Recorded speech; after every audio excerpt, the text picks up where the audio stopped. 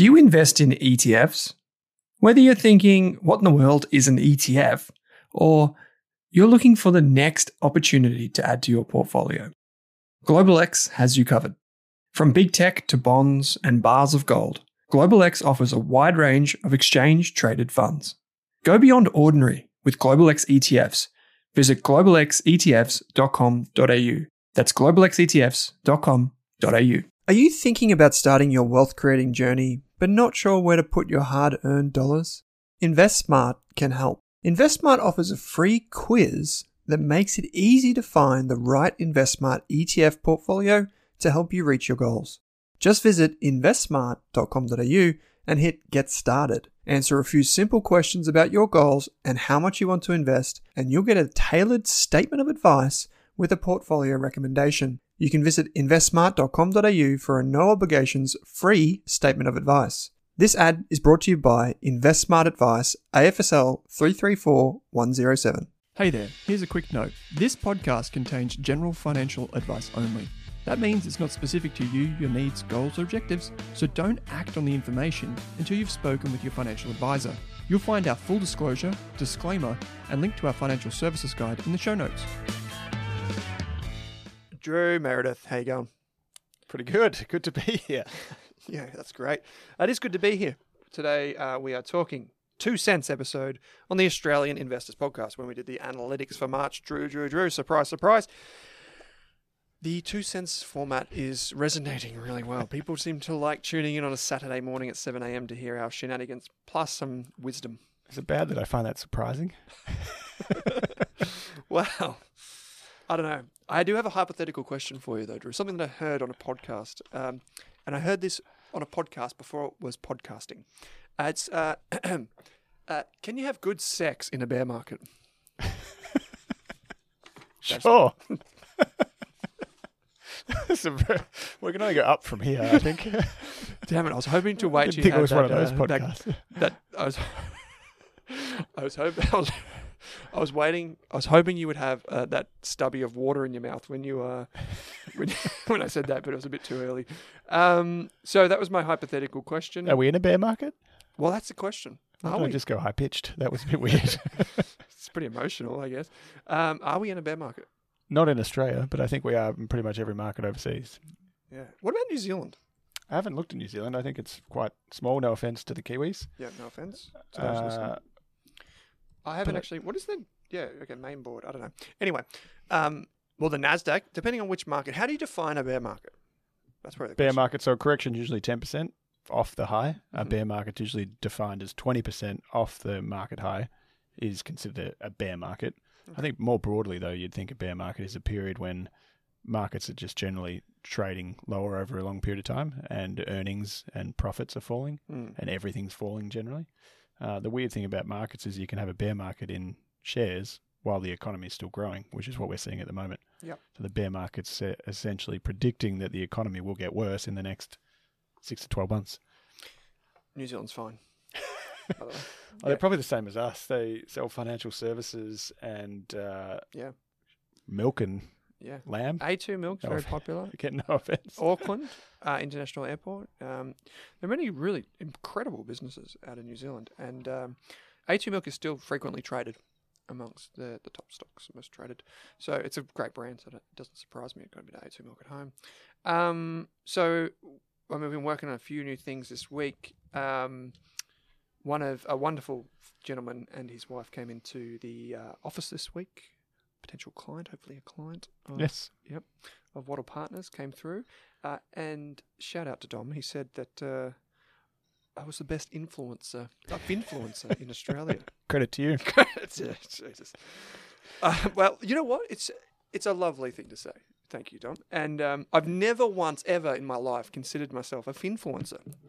Are you starting to embrace that? Well, I always just wonder, what is the definition of a finfluencer? I actually had it on a T-shirt, but I still haven't brought that T-shirt. You still haven't brought it in? I got you a size too small. That's right, small's good. Don't wash it. What a finfluencer, I think, is like it's more of a derogative term, but I think but it's endearing in some ways as well. But if you think about it, like Alan Collis, a finfluencer. He was just around before social media. You're trying to put yourself... No, but if you think about it, right? Like think of that, the people that, like Noel Whittaker, like these people, right? We don't call them finfluencers, but they had the most influence on people's finances for the last generation, right? Same as Austin Donnelly, who our business was exactly. kind of founded off as well. He wrote 50 books. So as when finfluencing or influencing and educating, it's all about education, I think. And that's probably the important one. There's a difference between education and selling or marketing. And I think finfluencers are really describing the education part. I hope that people can kill, maybe even you. I mean, you're more of a finance bro, but like... Also a derogatory term.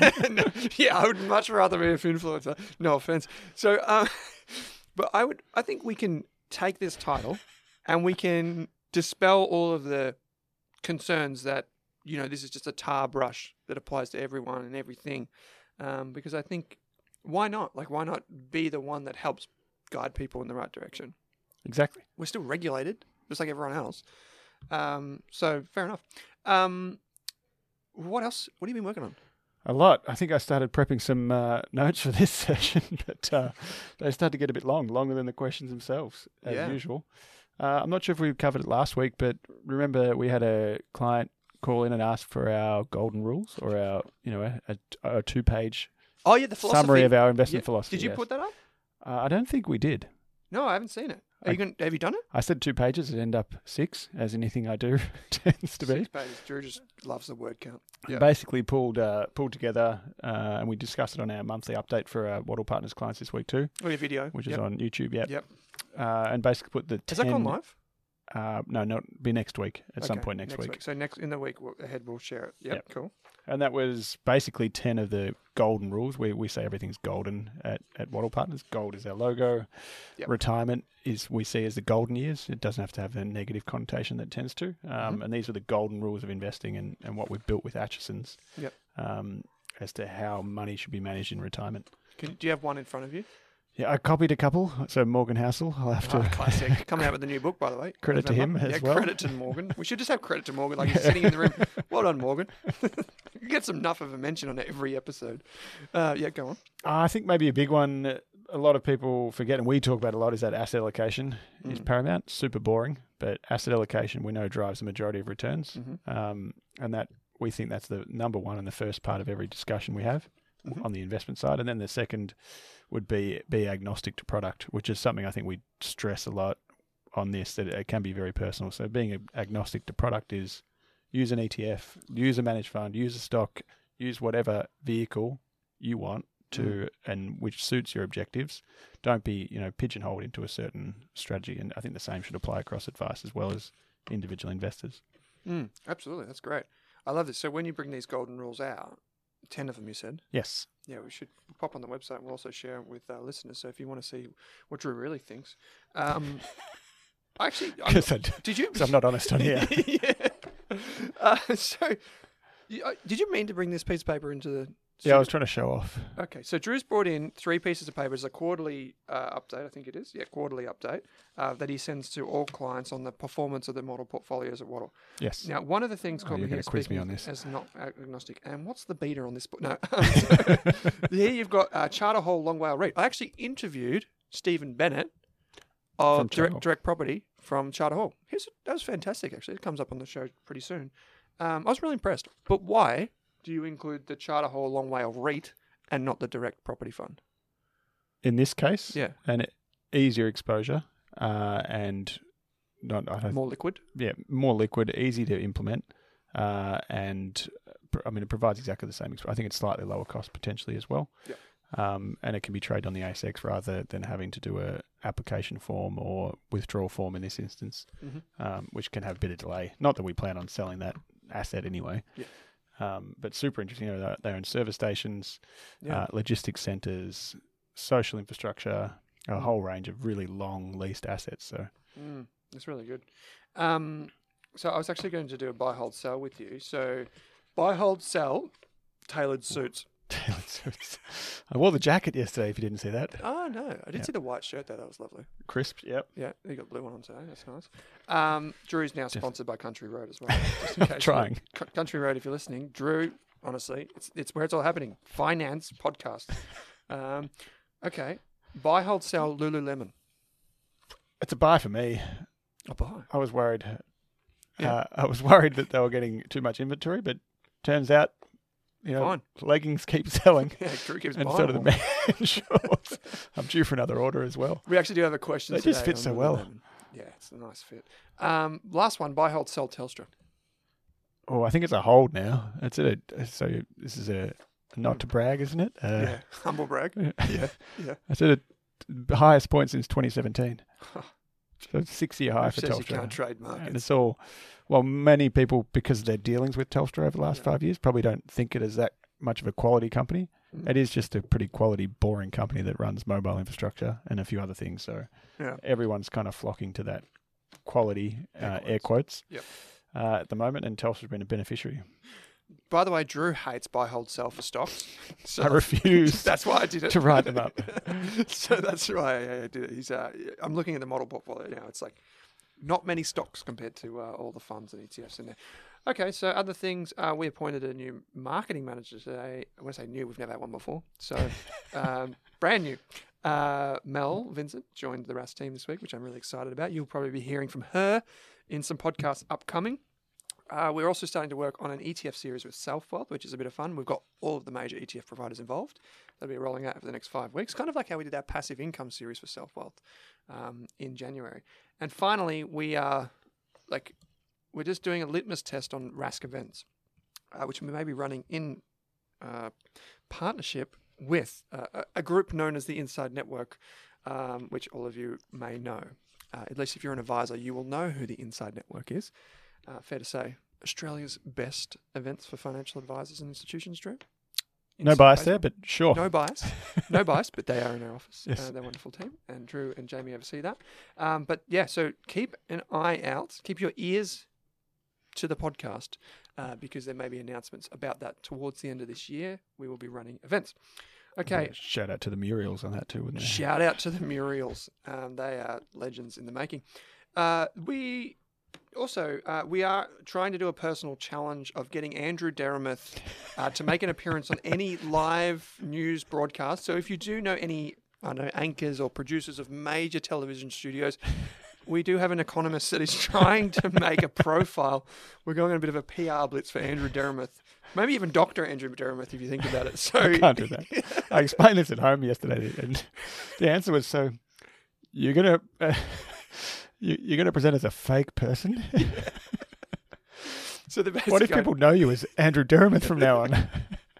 So the idea is we're trying to get Drew onto a major something or other to lend his expert opinion on economics as Andrew Deremouth. Well, I can't be more wrong than anyone else, can I? Yeah. Maybe this is starting a new calling. too negative. Maybe this is a new calling. Anyway, So did you see the predictions for rate cuts now? Oh, really? They've changed. So I think it was sometime this week, everyone came out and said they now expect a rate cut in February 2024. It's getting closer. They're bringing it in. I need two more. I haven't changed. 2 more months this way. Everyone's Could be a double cut as well. And there's no meeting in January, so technically that could be the They're first like, one of the year. like Merry Christmas, everyone, from Andrew Deremouth. He's all of a sudden economist that's just taken the country by storm. I only predict one thing. Yeah. But I do it correctly. Last week you talked about Michael Collo. Yes. And this week I wasn't privy to this, but he's the quant trader and he's like a real tech guy. But did you do the ChatGPT thing this week? Yes, we had a quick, so across our businesses in here, there's 3 or 4 businesses. I don't think you're invited. Sorry, Owen. You must have been busy. Bugger. We held one of the internal guys that runs data and artificial intelligence for the Insight Network, ran a virtual kind of session on how to use ChatGPT within your daily tasks, whether that's creating, writing articles, changing the language or tone of articles, prepping social posts, all kinds of really basic applications. But Michael Collo is the next level of that. I think his business is called Evolved Reasoning. Reasoning. Yeah. Okay. So he did a few sessions for financial advisors, and we just had a meeting with him before where we were planning to roll out a kind of masterclass and in-person case study using that for real-world applications and kind of encourage people to use it to help grow their businesses. Cool. It's a great, if you're doing interviews, great tool. Just go like, can you write me some prompts based on these things? Yeah. And then you can take that and then make it your own. Obviously, it's just the efficiencies to be had from these language models that are off the chain. So impressive. So why wouldn't you use them, basically? Okay, what else have you been working on, mate, before we get to questions? Provided pretty out there advice to a client this week. Oh. ASIC, if you're Not listening. out there. Not out there in terms of inappropriate. I think it was a bit surprised. Maybe I was surprised when I said it too. So quite a long-term client. He's in his 50s, started a business 5 years ago. I bought another business and been scaling up. It's going incredibly well. During the pandemic, and now he started talking to me about tax deductions and should he take out mortgages to get tax deductions or buy a property or do Like this or that. investment properties. Yeah, so because he's starting to pay, because he's profitable and making quite a significant profit, he's worried about tax. As in he would buy them in the business? Just generally in his own name. Okay. Take off a couple of $1 million in debt just to keep accelerating. I basically said, don't F it up. It's. I probably Call your advisor. Don't. But it's. I mean, it's simple. The role of an advisor is to stop you from making mistakes. And I look at his business; it's going incredibly well. It'll be able to be sold for a reasonable amount. That'll be more than enough to retire on. He's reasonably, paid off most debt, sitting in an incredibly strong position. Kids have finished school, all that sort of thing. And you're like, why would you then go and add additional leverage to a situation that you don't need to? I probably could have said it in a more professional manner. But this one probably resonated a bit more, to be honest. I think so. I think he was a bit shocked. Yeah. Well, I guess that's the essence of the message, right? Don't F it up. Yeah. Which makes sense. Maybe that could be the title for the show. Particularly big strategic decisions like that. Well, you got the magnification of leverage, right? Exactly. Could he? I don't know this person's situation, but I assume maybe you could just do one instead of two or three, or like moderation, walk them back a bit. I don't know. Yeah, or just focus on your business and keep expanding it, and rather than take your focus away. I think it's key. Yeah, I mean, we talk about this a lot, like having too many irons and too many fires, you just end up getting burnt. It's it's focus is one of the most important things in any business. Even for an investor, having focus is so important. Do one thing, do it really well before moving on. Maybe if you have co-founders or whatever co-business owners, you can do that. OPEC production cuts was other news that's in Drew's list. I'm just stealing that. Yeah, right when you thought energy prices couldn't go any lower, Yep. OPEC cuts production and prices go up again, just in time for Easter. Perfect. Welcome. Yeah, I was paying $2 at the Bowser. Yeah, they're in $2.20 it could be. Oh, jeez. Get the 7-Eleven fuel up. You can lock in the prices for 7 days. I don't know how long it's going to help you for, but maybe you fill up once. I always feel sorry for people. I feel sorry, and I'm just like, sucker. When they drive past and they're like in this huge thing, and I'm like, how much fuel are you paying? I got one of those too. They're not that big, but big enough. I'm like, that must be like $200 to fill up. Probably do it twice a week, like crazy stuff. You see, On the Run just sold for $1.15 billion this week. Really? Which there's only one or two in Australia, in Victoria, but a massive chain in Adelaide. Ah. Interesting backstory. So it was, I think, an immigrant family moved, couldn't find a job, so there was an ad to buy a service station with a house attached to it, and turned that into, I think it owned Smoke Mart and one of the gift box stores, as well as this massive chain of service stations. Just sold for, I think it was Viva Energy, for $1.15 billion. Wow. We need to get on the podcast. Servos. Yeah, getting out just in time before they become like electric stations or something. I don't even know. Well, they'd still have convenience, I guess. Okay, so we've got a lot of questions sent in this week. And just a reminder that if you do ask a question, we can't give you personalised financial advice. You'll need to see a financial planner for that. Like, say, Drew Meredith, who's a fan of the show, a regular on the show as well. And... See, I'm a fan of the show. Yeah, I'm sorry. Andrew Dermott. I thought I was talking to Andrew. I never know these days. So no, you'd have to speak to a financial planner who can take into account your needs, goals, or objectives. And also, if you contact a financial advisor who is a licensed tax advisor, they can also talk about the tax consequences of your investments or your strategy. Slightly different to an accountant, but a lot of people don't know that there's also a tax practitioners board, and advisors have to apply to that as well. And of course, if we mention a product, please read the product disclosure statement, which we probably will do because I guess this is... Here we go. Bingo, Bango, Bongo says, And this is a good question. I like these open-ended questions. Yeah. I think these are the best questions. If you were only allowed to dollar cost average into one ASX share, in brackets individual stocks, so they've taken ETFs and funds out of it, they knew what we were going to do, for the next 20 years, what would it be? Tough one. I've got two. I wouldn't go off the top 50 anyway. Like, I mean, or maybe Like I out, would. you mean Out of the outside- top 50, out of- yeah. It won't be Telstra. I'll put that out there. I think it's a great income and slow-growing stock. Mm-hmm. This one I love, as everyone knows, I love diversification, and it'd be either Wesfarmers or Macquarie. You know, two pretty big giants that have a track record of the kind of conglomerates in their own way. So Wesfarmers has Bunnings, Kmart, Lithium, West CEF, which is like chemicals and fertilizer, Catch of the Day, which is struggling, but all the other ones are doing well. Macquarie has asset management, banking, capital markets, all kinds of different applications, and I just kind of like so I'm picking two, not one. Yeah, that's right. You're diversifying. Good hedge. And two massive high quality, like you'd consider them two global leaders that just happen to be in Australia. Absolutely. Did you plant this question? No, I did not. You did not. And it wasn't, not that I'm aware, it's not a friend of mine either. Okay. Because this is very on brand for me right now. I didn't put it in. But this question is really good because this is what I've been spending the last few months on, actually. It's this idea of anti-fragile companies. I think I mentioned it last week. How companies that don't break. Because I got this question 2 or 3 years ago and it stumped me. I was like, I don't know. But since then, I've been studying companies that have stood the test of time. So I'll give you some examples. I actually went into detail about this last week on this self-help program. But I've also got a write-up coming, and I did one last month for Rask Core members. There's a link in the show notes if you want to become a member, by the way. It's $9.99 a month. It's less than your Netflix. What's more important, you know what I'm saying?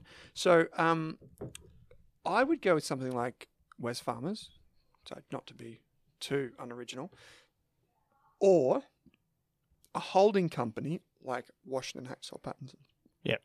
Because the thing about this, if you ask this question of 20 years, it's basically you basically have no predictive ability.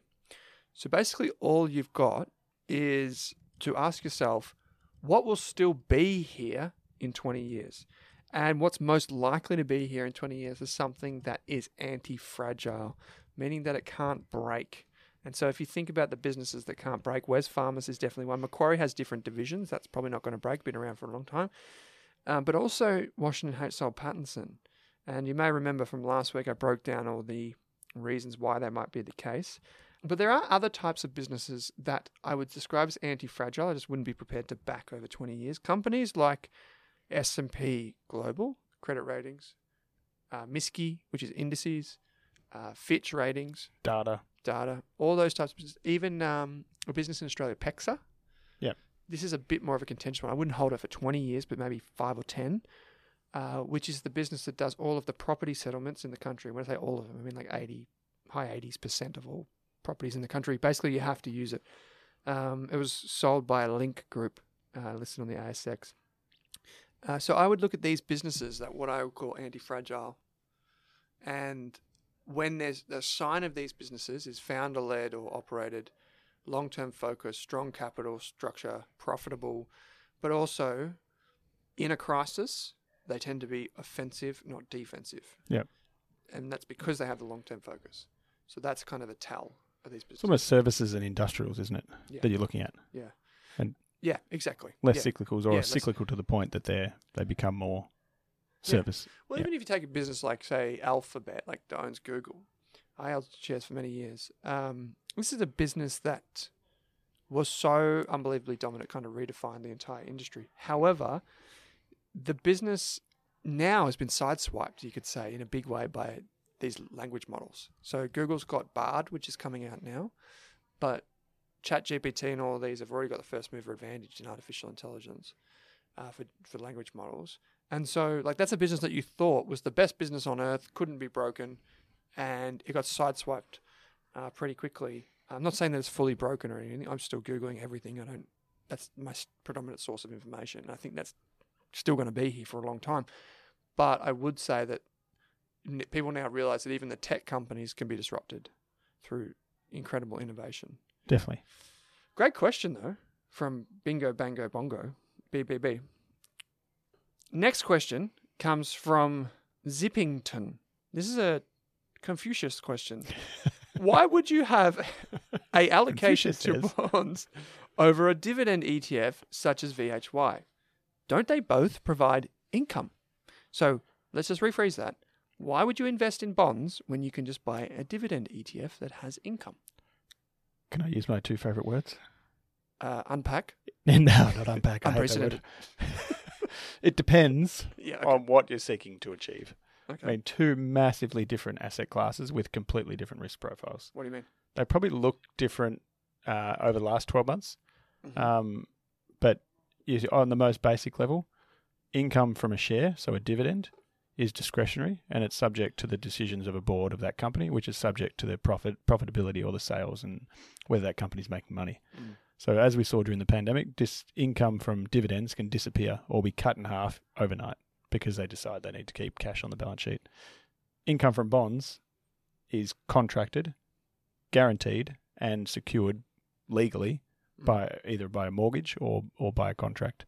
So regardless, you will always get the interest and the income, and that's noting its interest. So it's a repayment of, buying a bond is a loan to that company, so they're returning interest to you. Mm-hmm. It's not discretionary, and it has to be paid according to the terms of that contract, whereas dividends are the complete opposite. So I think both have a role to play, and more importantly, why would you buy one over the other? It just depends on. I mean, they both perform differently in different market conditions, and this comes back to that concept of diversification. Yeah, I like this. One of the reasons I think there's this lack of understanding around why we diversify, and a lot of people are like, well, why don't I just have 100% in shares? They've done the best. I'll just put all my money in there. And you made the comment last week when I was listening back to the episode about index funds. You listened back to us. I did last week. And Legal issues or? It was a nightmare. I can't stand my... That wasn't the CMC market one, was it? No, that was the week before. I think that's going to be an ongoing saga. No, so you made the case that some people only use index funds, and while it's a matter of debate, which is open, it's also important to understand that a lot of people don't use all index funds because of the volatility, the ups and downs. Yeah. And so the reason why portfolio managers, financial advisors, design portfolios with multi-asset in mind is that it's easier for someone not to get out of investing when they are actively taking strategies to limit the downside. Yeah. So I'm a pretty firm believer that I'm very confident, probably overconfident, you could say, in having a lot of my money in growth-focused investments, but I still have some in my portfolio, and it will probably increase in time, even though I have a huge understanding. And so people I don't know, Zippington, I don't know who you are, I don't know your situation, but a lot of people tend to go through this cycle in their investing where they do think early on, why not just go 100% shares? Yeah. But we're trying to design a portfolio that grows not for 2 or 3 years, but grows for 10 or 20 years. And that's the key. And it may make sense to only have income if your objective is to maximise your income from Aussie stocks. But if you're concerned about volatility, and you might make a decision to sell because it's fallen significantly. That's fair. ASX has fallen 40 or 50% at different periods and was down 10 or 15% in a short period of time, 2020.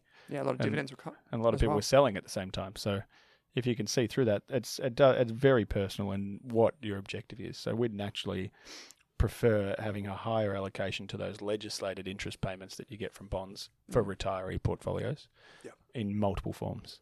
Yeah, absolutely. That's a good question, though, because a lot of people do think this way. A lot of people are this way inclined.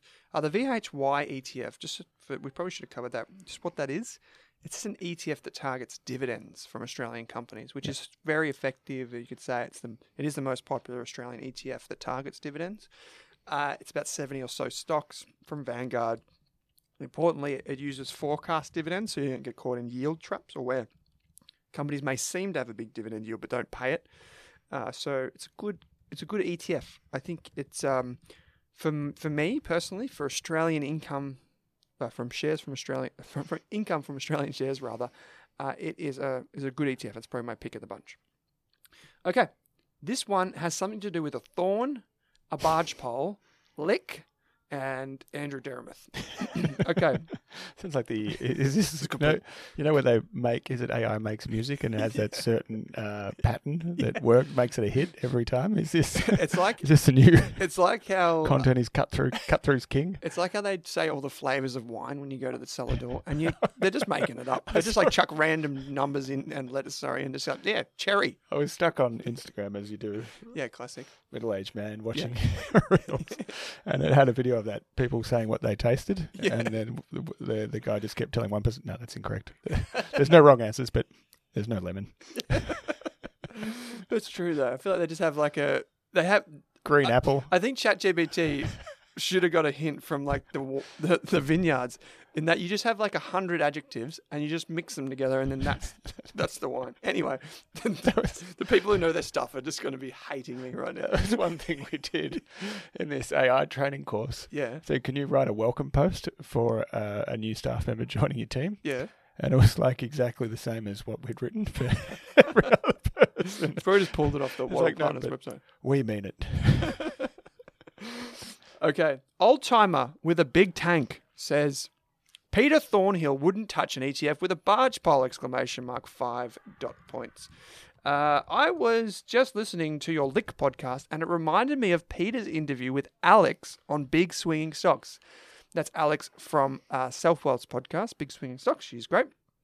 He goes on to say, he thinks ETFs are just rehashed managed funds, in brackets, old-fashioned crap, and does not like the trust structure and tax implications for ETFs. He's an investing legend, ... Is he right to avoid ETFs, even though they may be cheaper? Is the growth of ETFs a misguided fad? I think it's a fantastic question, and I think there's kind of a lack of opinions in finance a lot of the time, where everyone's like maybe we're a bit the same occasionally, where everyone's a bit too scared to kind of question each other or disagree with each other. Yeah. So I think I actually had to Google Peter Thornhill, no offense. I just don't spend that much time. Maybe, there may be offense, not intended, of course. But I think, it's everything to everyone. I hate saying broad church. It's like saying unpack. But there's different approaches and different products that work differently for different people. So I think everything's got a pro and con. And there's some points there that, ETFs are just a pass-through entity. They give you an exposure to a benchmark or something they track, and the tax implications are yours. They just pass it through. They're not holding on to tax capital gains. They're not building up income before they distribute it. They literally just provide you what's on the label. I think comparing the managed funds is very, very different though. I think that was more from the tax perspective, which they are a managed fund. Yeah, they just they pass it through. But this is like where, if you take the literal meaning of the word managed fund, an ETF is just a managed fund behind the scenes. Exactly. But when we take the industry jargon and we say managed funds, typically what we mean by managed fund is an actively managed fund. So an active fund manager is making decisions to buy or sell stocks or bonds or whatever. But when we think of ETFs, even though it shouldn't be thought of this way, people just think of index funds. Yeah. Legally, behind the scenes are the same thing. And an ETF is just a way to get in and out. So maybe from the tax perspective, and I do think that from the tax perspective, he is probably correct. You can't control your taxable gains. But that doesn't necessarily make it a bad thing. But you know what I mean? Like, if you have... what's the alternative? A listed investment company, which is what he was talking about. He's got a book called Motivated Money, which is like a really impressive book. And a listed investment company, because it is a company structure, can hold on to the profits that it makes. Yep. And then can pay you franking credits with dividends later on if it wants to. It doesn't have to. But an ETF has to send that back to you. We've covered this before. So there are benefits to having fully franked income with regularity versus these weird statements that you get from an ETF that says, like, here's your distribution. Some capital gains. Here's some capital gains. It's not tax effective. Foreign income. Yeah. And it's a bit weird. So I get that. But I think that... But there's a flip side. Yeah. Well, maybe you want to do the flip side. I don't mind. Yeah, no. The flip side is that, like, there are benefits, numerous benefits to ETFs. And, like, some of those are transparency, super low costs, like ease of use. You can just trade them freely back and forth. you also have the regulation, the reliability of knowing that these are financial products, so they're being properly regulated. Whereas the companies, you also have the regulation, but it's also a company, so it's a bit different. There's a few decisions that can be made at different levels, and I think and this is what we've talked about this before. We've kind of had this debate. There are certain times when I would use a listed investment company. Yeah. Like for private markets, if it's investing in something that's illiquid, like small cap shares, maybe you can use a LIC or an unlisted fund. You wouldn't use an ETF for a small cap fund. So there are instances where they do make sense. But do I think that, my personal opinion, are ETFs a misguided fad? No. So that's way too extreme. Is it good for a headline to say that? Yes. Should you consider using both? Yes.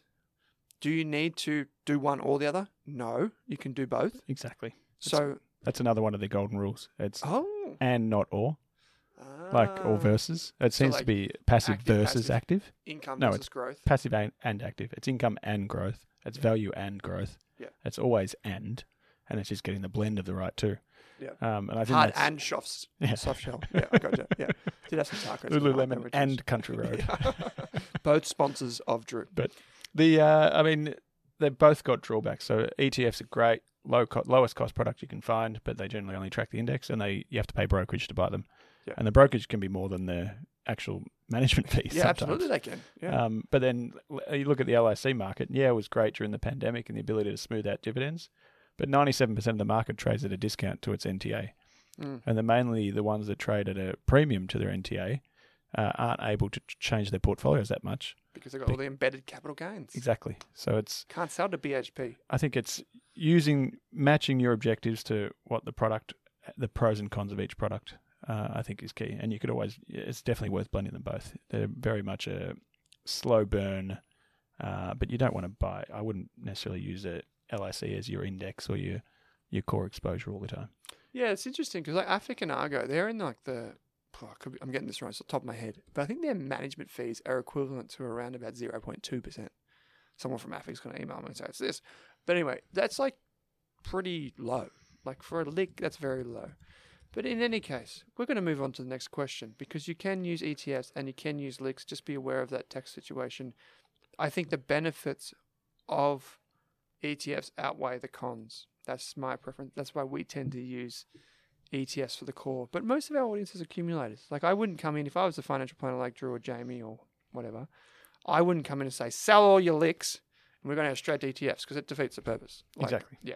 So, yeah. I don't think they're a misguided fad, and I think the growth in them is because people have realised how important cost is, but also how important just being exposed to the market is. And it's incredibly easy to get exposed and know exactly what you're buying. Yeah. The Investor Nominator says... Investorminator says, hi, Owen. This is just addressed to me. I am a young investor trying to put a portion of my pay into building an investment portfolio. That's fantastic. Thank you. We will not give personalized advice, just as FYI. I would consider myself a risk-seeking investor. I will buy and hold, and I don't want to touch the investment for at least 10 years to come. I'm a firm believer in technology, and I think it will drive the most growth in the long term. Despite being more volatile, the Nasdaq 100 has outperformed the S&P 500 in the long term over 10 plus years. When I researched what's inside the Nasdaq 100, I truly think it comprises some of the best companies in the world. Lululemon is also in there, Drew. My current portfolio... Really listening closely. Yeah. My current portfolio outside of super will be 80% NDQ, 20% emerging markets. And that's the Asia ETF. That's from BetaShares, if I'm not mistaken. My first question will be, what is your guys' opinion on using a Nasdaq ETF for the entirety of your core portfolio, as I don't want any Aussie exposure outside my super? The second question is, would it be worth the hassle in the long term to directly buy US-listed Nasdaq 100 ETF, Invesco QQQM, compared to the Aussie-listed NDQ? The gap between the management fees is quite large. It's only 0.15% for QQQM, as opposed to 0.48% for NDQ. I'm going to just add an extra disclaimer in here. You've given us a lot of information about yourself, Investorminator, which is great, and we do appreciate the color. But we will try and answer this question in two parts. Number one, is 80% of money in just the NASDAQ 100 sensible? And the second thing that we will be answering is it worth going to US markets to get your ETF exposure? Yeah. Cool. I mean, I think buying the NASDAQ isn't a bad thing. You're buying 100 stocks, so you are somewhat diversified, but you are very exposed to consumer spending and to technology. So I'd generally say being prudent, and this is from approaching it from investing retirees' capital generally, is that you probably want a bit more diversification in your core. Noting that you've got some Australia overseas, maybe it's Europe, maybe it's the Dow or another exposure that has broader sectors. Yeah. But if you're comfortable with that risk, then it's a low cost or semi-low cost, maybe not low cost. Actually, I just went the whole spectrum there. But you got 100. You're getting exposure to 100 stocks for one, so you do have a level of diversification. And from memory, the concentration isn't as high in the NASDAQ as it is in, say, the S&P 500. Yeah, it's I think still 100 stocks. Like, if this was 30 years ago, we'd be saying 100 stocks, sweet, that's plenty. But nowadays, there's diversification within the asset class, so like shares or global shares or US shares. But there's also diversification across asset classes, and I think that is being missed here. If you plot the risk returns of all the different asset classes, all of the different things that you could invest your money into, emerging markets, which was mentioned in this, and US tech stocks are probably at the very top end in terms of risk. Yeah. So even if the questioner also said that doesn't want Aussie shares, but because they've got it in super. Because they've got it in super. But if you're quite young, I mean, what you're doing by focusing just on the US would be also getting just one currency. Yep. Which can influence the outcome significantly of what you do. Particularly now where the currency is, like Drew and I love to say, we're a couple of quantitative fellas over here, it's near the Bollinger Band or the 2 standard deviations. So, meaning that it's like at a point where you the currency... propeller hat on. It could substantially deviate from your expected returns just based on currency alone. I don't mind an aggressive investment strategy. I just think that it needs to be, you still need some exposure across asset classes, I think. Even if, like, this is all global shares. Yeah, and it is super aggressive. It's hard to know. Like, if we'd look at your entire asset base, and if you're younger, you're saying you are young, you still want a reasonable level of diversification. Yeah. And you want it, like, what happens if the NASDAQ falls another 20% and it's down 40% from its high? How confident are you that you won't sell it at that point? That's the thing. And that's what we talked about before, where people get scared. We'll often say hold certain assets in your super fund and certain assets outside. And to be honest, given the tax benefits in super, we tend to say hold the highest risk and highest growth potential assets in super because the tax is lower and you can't control the capital. You're paying lower capital gains tax, so you want assets that you can't control the capital gains in there, that being funds and ETFs, as we mentioned before. Mm-hmm. And you want stocks outside because you can control when you buy and sell them. Yeah, that's a good point. The other thing was getting direct exposure via the US, but you can do that. You have to fill out a W-8 Ben form so you're not double taxed, basically, for the withholding tax that you get between Australia and the US. We get this question a lot. A lot of institutional investors will do this. They'll just go straight to the US because for them it doesn't really make a difference.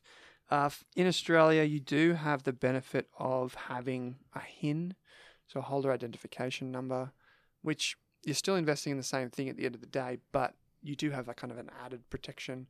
If you invest in the Australian version, you get the W-8 Ben form is already filled in for you by the ETF provider because it's Australia domiciled fund. I would say, we've had this question once before in a different forum. The cost is meaningful. Like, I feel like it's meaningful. 30 basis points. The beta shares won't like me saying that, but it's the truth. I think you're going to see it continue to fall. Like we saw BlackRock and beta shares go into competition on their Australian shares. Yeah. 48's pretty high. I'm sure it's not a cheap index, so they're obviously paying NASDAQ to copy their index too.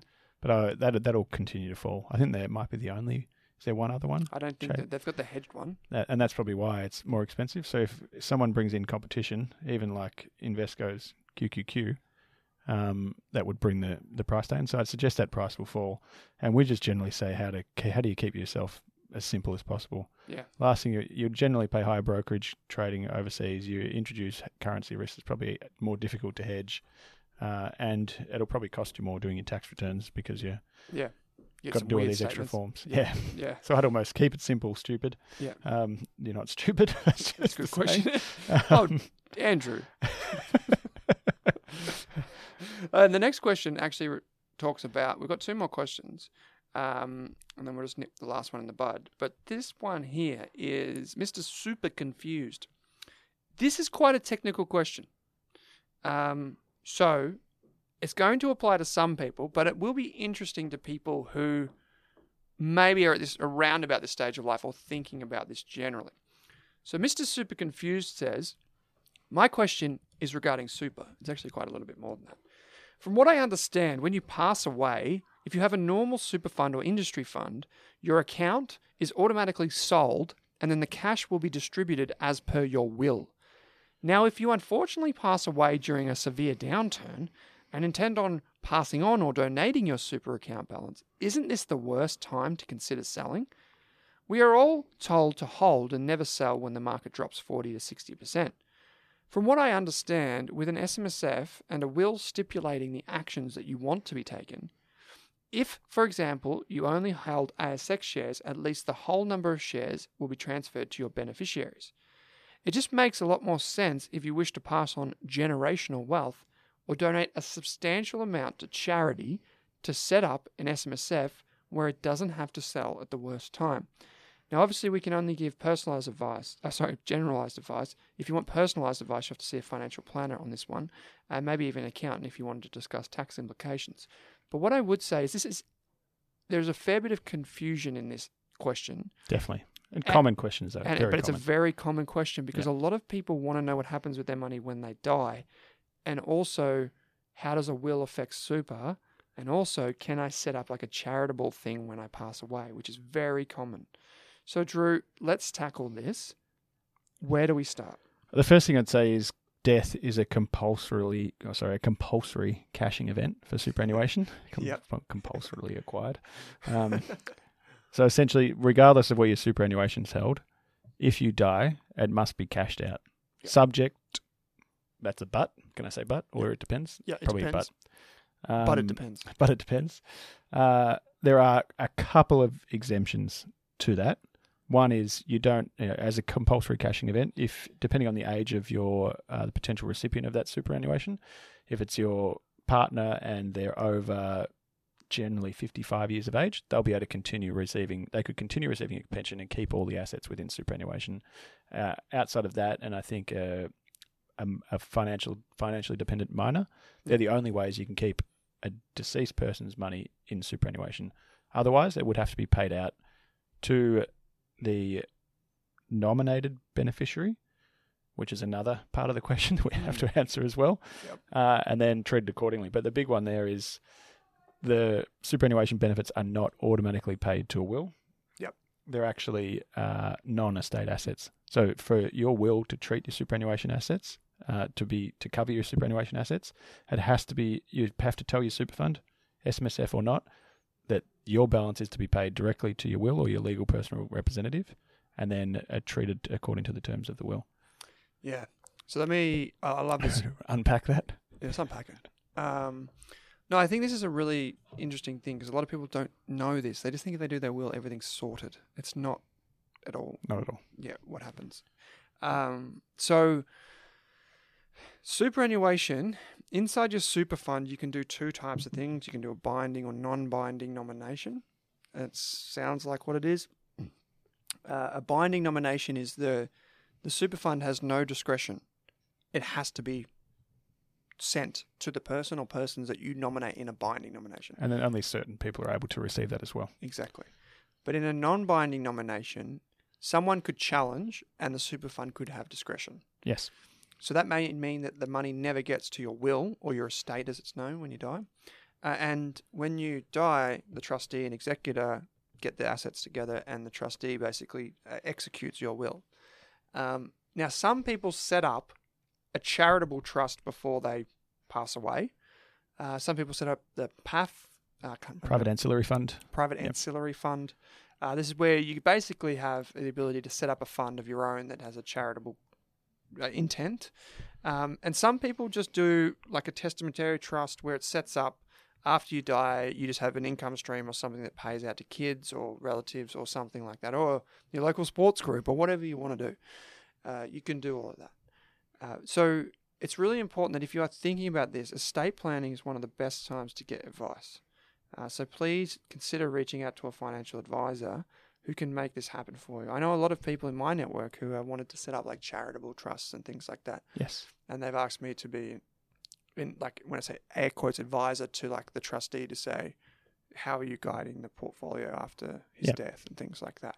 And that's a really good way. If you have amassed wealth and you don't know what you want to do with it, that's something you can do. And it's probably wary that you can't do that directly from a super fund either. Exactly. So it'd have to go back to the will, and then the will would have to dictate the terms. And you can include your will, your estate as a beneficiary, but you can also only include other dependents, so adult children, spouses, and young children, financial independence as well. Yep.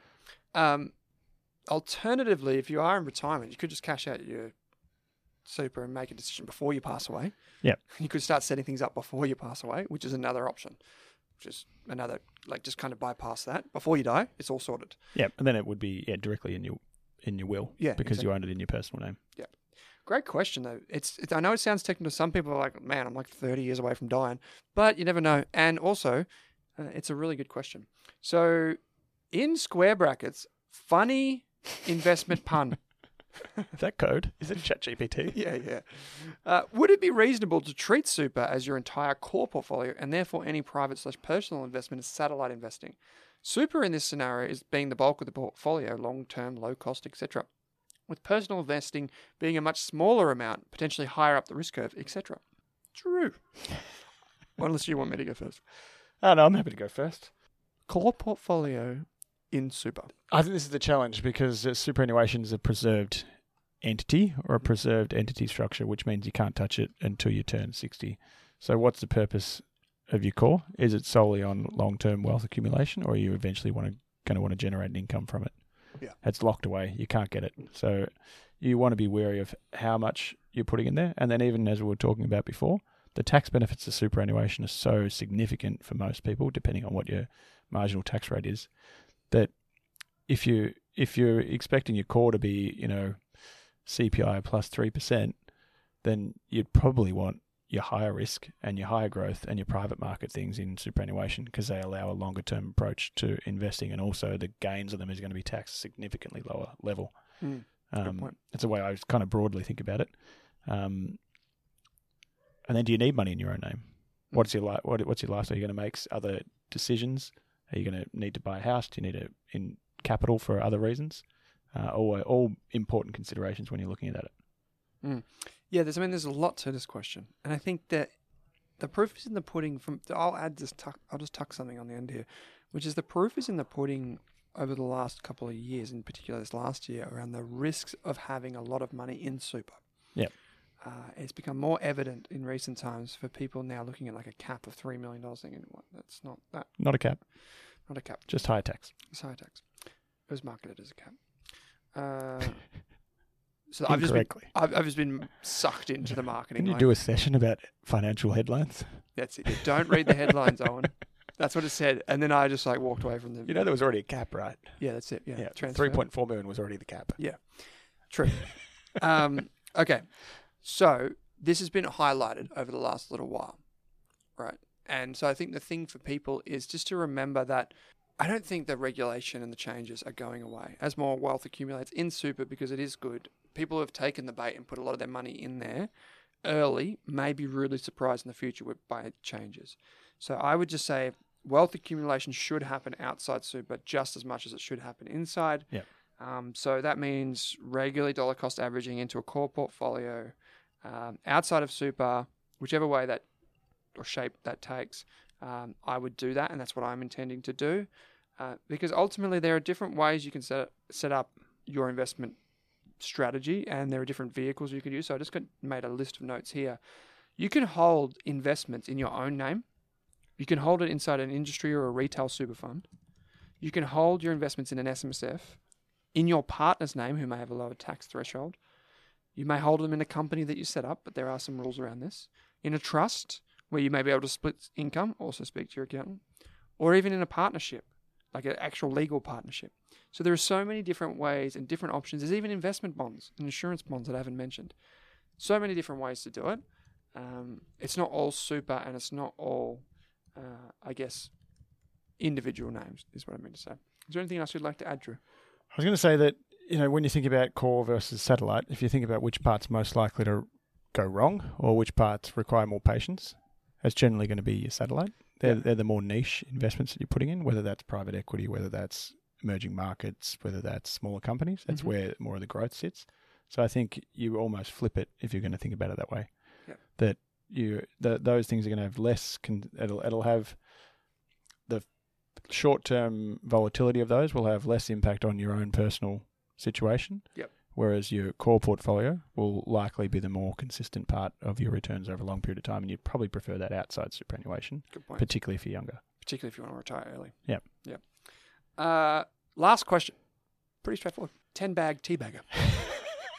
Really just we have a winner. Just toeing the line here. Just toeing the line. 10-bag teabagger says, if you partake in a dividend reinvestment plan, or DRP, what happens to the franking credits? Do you still get them or not? Yes. Yeah, I think you do. Simple. I think there's a lot of confusion around this with dividend reinvestment plans. So effectively, regardless of what option you have set up, you are receiving that dividend and you are paying tax on that dividend, which means, yes, you get the franking credits. A reinvestment plan is why we haven't been big fans of it, apart from all the additional work that goes with inputting all those new units that come in. But the biggest issue we see is you're being forced to buy new shares at a price that's dictated to you when that dividend's paid. That's what we've always been wary of. So essentially, you're receiving the dividend and making the non-discretionary decision that you want to reinvest back into that company. That's a buying decision every day. Yeah, absolutely it is. What does BIRA 4.7 mean? I don't know. It's on the back of this bottle. So we've had some great questions today, Drew, and great questioners. We've got to award this week's prize. You win the Value Investor Program, my full curriculum on value investing in companies or businesses, depending on however you want to phrase that. It takes you end to end. Most people who start the Value Investor Program, Drew, do not finish it, which I'm a little bit upset about. And we try to do webinars, and we did one last week to try and encourage people to move along. Because we know that individual company investing is quite technical and it's quite difficult, but this is my complete curriculum that guides you through it. Anyway, my vote for this week in terms of the name is, I'm going to go with it because you said it. What are you thinking? I thought that one of them was referring to us. Which one was that one? Old timer with a big tank. What do you mean? One of the questions, because we're still sports people. Semi-sports people. What? Well, activewear. We still dabble. Okay. What were you taking? I didn't mind, old timer with a big tank. What were you? That's a hard-hitting question about Peter Thornhill. Yeah. All right. Extra points to old timer with a big tank. Let's do it. There's also some random question in here from Warren Munger. It says, what is an ETFs? I don't know what that was all about. Refer to the one we did on the summer series. Probably the best, isn't it? Yeah, that's it. Yeah. What is an ETF? Yes. Warren Munger. Check out the summer series that Drew and I did. That's the one with you see the sun in the title of the podcast. All of those are those short format 20-minute episodes which cover one topic, and in one of those we covered ETFs. So if you wrote in with the name Old Timer with a big tank and you talked about big swinging stocks and barge poles and these types of things, you are this week's winner. But as always, on the way out, we ask our friend Andrew Dermott to step into the office. I see the comedian too. Yeah, he's everything. He's about to be on the nightly news. I cannot wait for Channel 9 to pick this up. You have to wear a mustache. Yeah, you have to wear like shades even if you're in a studio. Okay, so here we go. What is this week's joke? Take us away, Andrew. So credit to Dad Says Jokes as usual. Great. Dad Says Jokes, yep. My ass. Oh, sorry. My wife. Sorry. What? My wife asked me today if I had seen the dog bowl. I said no. I didn't know he could. It's a slow burn like the first time I told you about Andrew Dermott. It takes a while to sink into this one. Do you need me to explain that one? It's been a short week. I didn't know cricket was a thing. Okay, so that was a good one. That's a good one. I'd give you a 7 out of 10 for that one, mate. If you do want to write into us, you want to get in touch, you can send us your questions. Please send us your questions by going to the link in your podcast player that says Ask a Question. And there's also a link on the Rask website that says Ask a Question in the menu. Both of those things go to the same place. You just select Australian Investors Podcast and we will answer your question on air. We also like those open-ended questions. There's more philosophical questions like Telstra buy, hold, sell. No, just kidding. We like the ones like which telco do you like? Or things like this, or which ETF for this, or if you only had X, what would you do? We love those ones. But Drew, this was heaps of fun. If people want to get in contact with you, they can go to wattlepartners.com.au. Alternatively, there is a link in your show notes. So just in the podcast player in front of you, click that and you can get in touch with Jamie, Drew, Roshana and the team for financial planning. Mate, as always, thanks for joining me. Good to see you.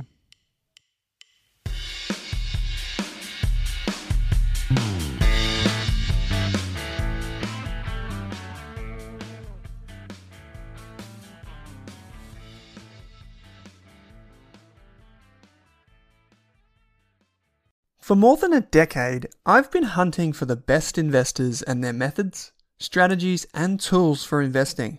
After years in the industry, countless books, a few degrees, and 1,000 podcasts and live shows, I've rolled this accumulated knowledge into something called Rask Invest. If you've ever heard me talk about a core and a satellite, active and passive, true long-term compounding, or you simply want to know exactly how I would invest, now is your chance. Rask Invest is our new investment service, designed for all types of investors who want professional management of their core portfolio at a low cost from a team they trust. Rask Invest helps you automate your wealth creation and passive income. Simply click the link that says Invest with Owen in your podcast player to join one of our live platform walkthroughs or book a call with us. You can also view the Rask Invest PDS and TMD and get invested with me.